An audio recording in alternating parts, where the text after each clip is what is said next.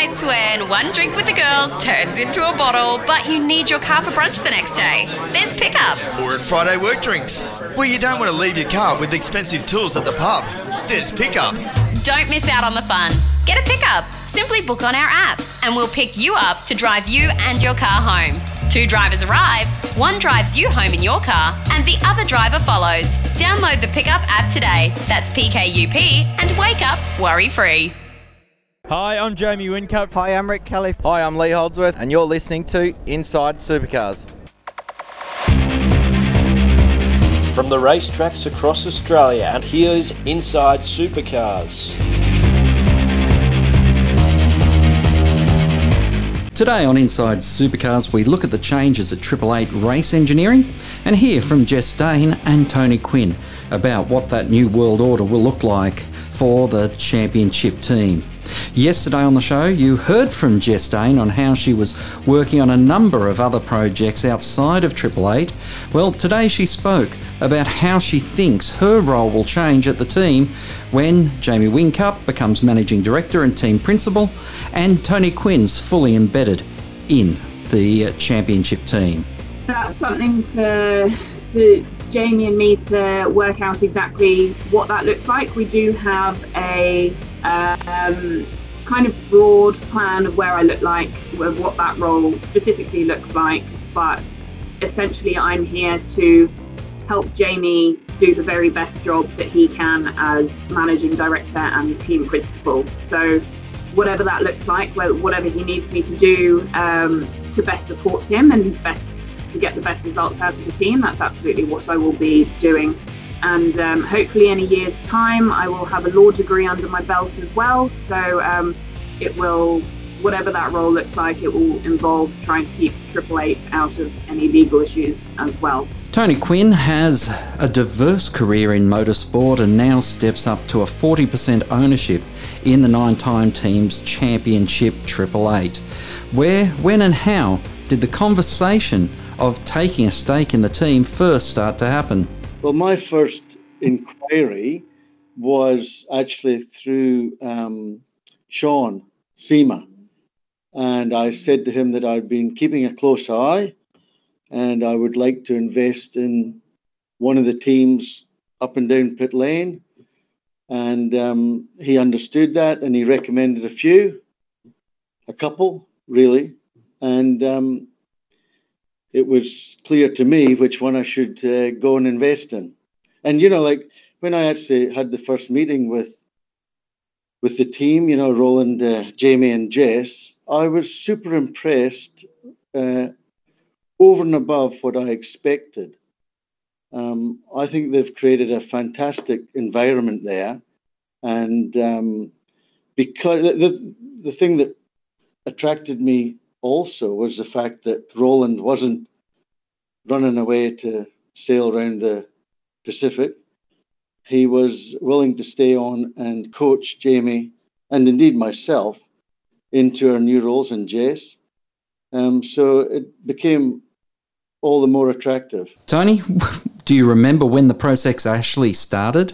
Around yes, it was around October last year. Yep. It was pre-Bathurst, I know that. What did you like about the Gen 3 car to make the decision to move into ownership, and particularly with Triple Eight? I think Gen 3, as I've said, can't come quick enough. I think the current cars have proved to be quite expensive. And, really, the business revolves around a television show. And, you don't need $1 million cars to have a good television show. I think I watched Holy Moly last night on Channel 7 and was very impressed with a few people, a few gimmicks and a few obstacles, but it was great entertainment. And I think Gen 3 is going to make it more affordable for the teams to operate the cars. It shouldn't affect their income at all. It should affect their cost line, which is a good thing. And I don't think it's going to take anything away from the racing.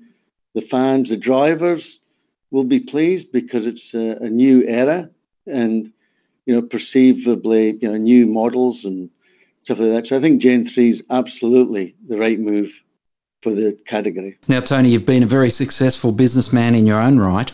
So what are you hoping to learn from Roland Dane before he steps aside? Well, there's not a big gap in age between me and Roland, believe it or not. And I can always learn from people that have achieved great things. I don't profess to know all. I continue to learn. And my intention is to spend some time this year in the company of Roland, because over a cup of tea or a cup of coffee or whatever, cake, stories will emerge where you learn different strategies, different reasons for doing things, which all add to the already successful team. So for me, one of the great things about this deal that attracts me and what we've managed to achieve is that it's a very structured. It's not a rush job. It's not something that we have to do.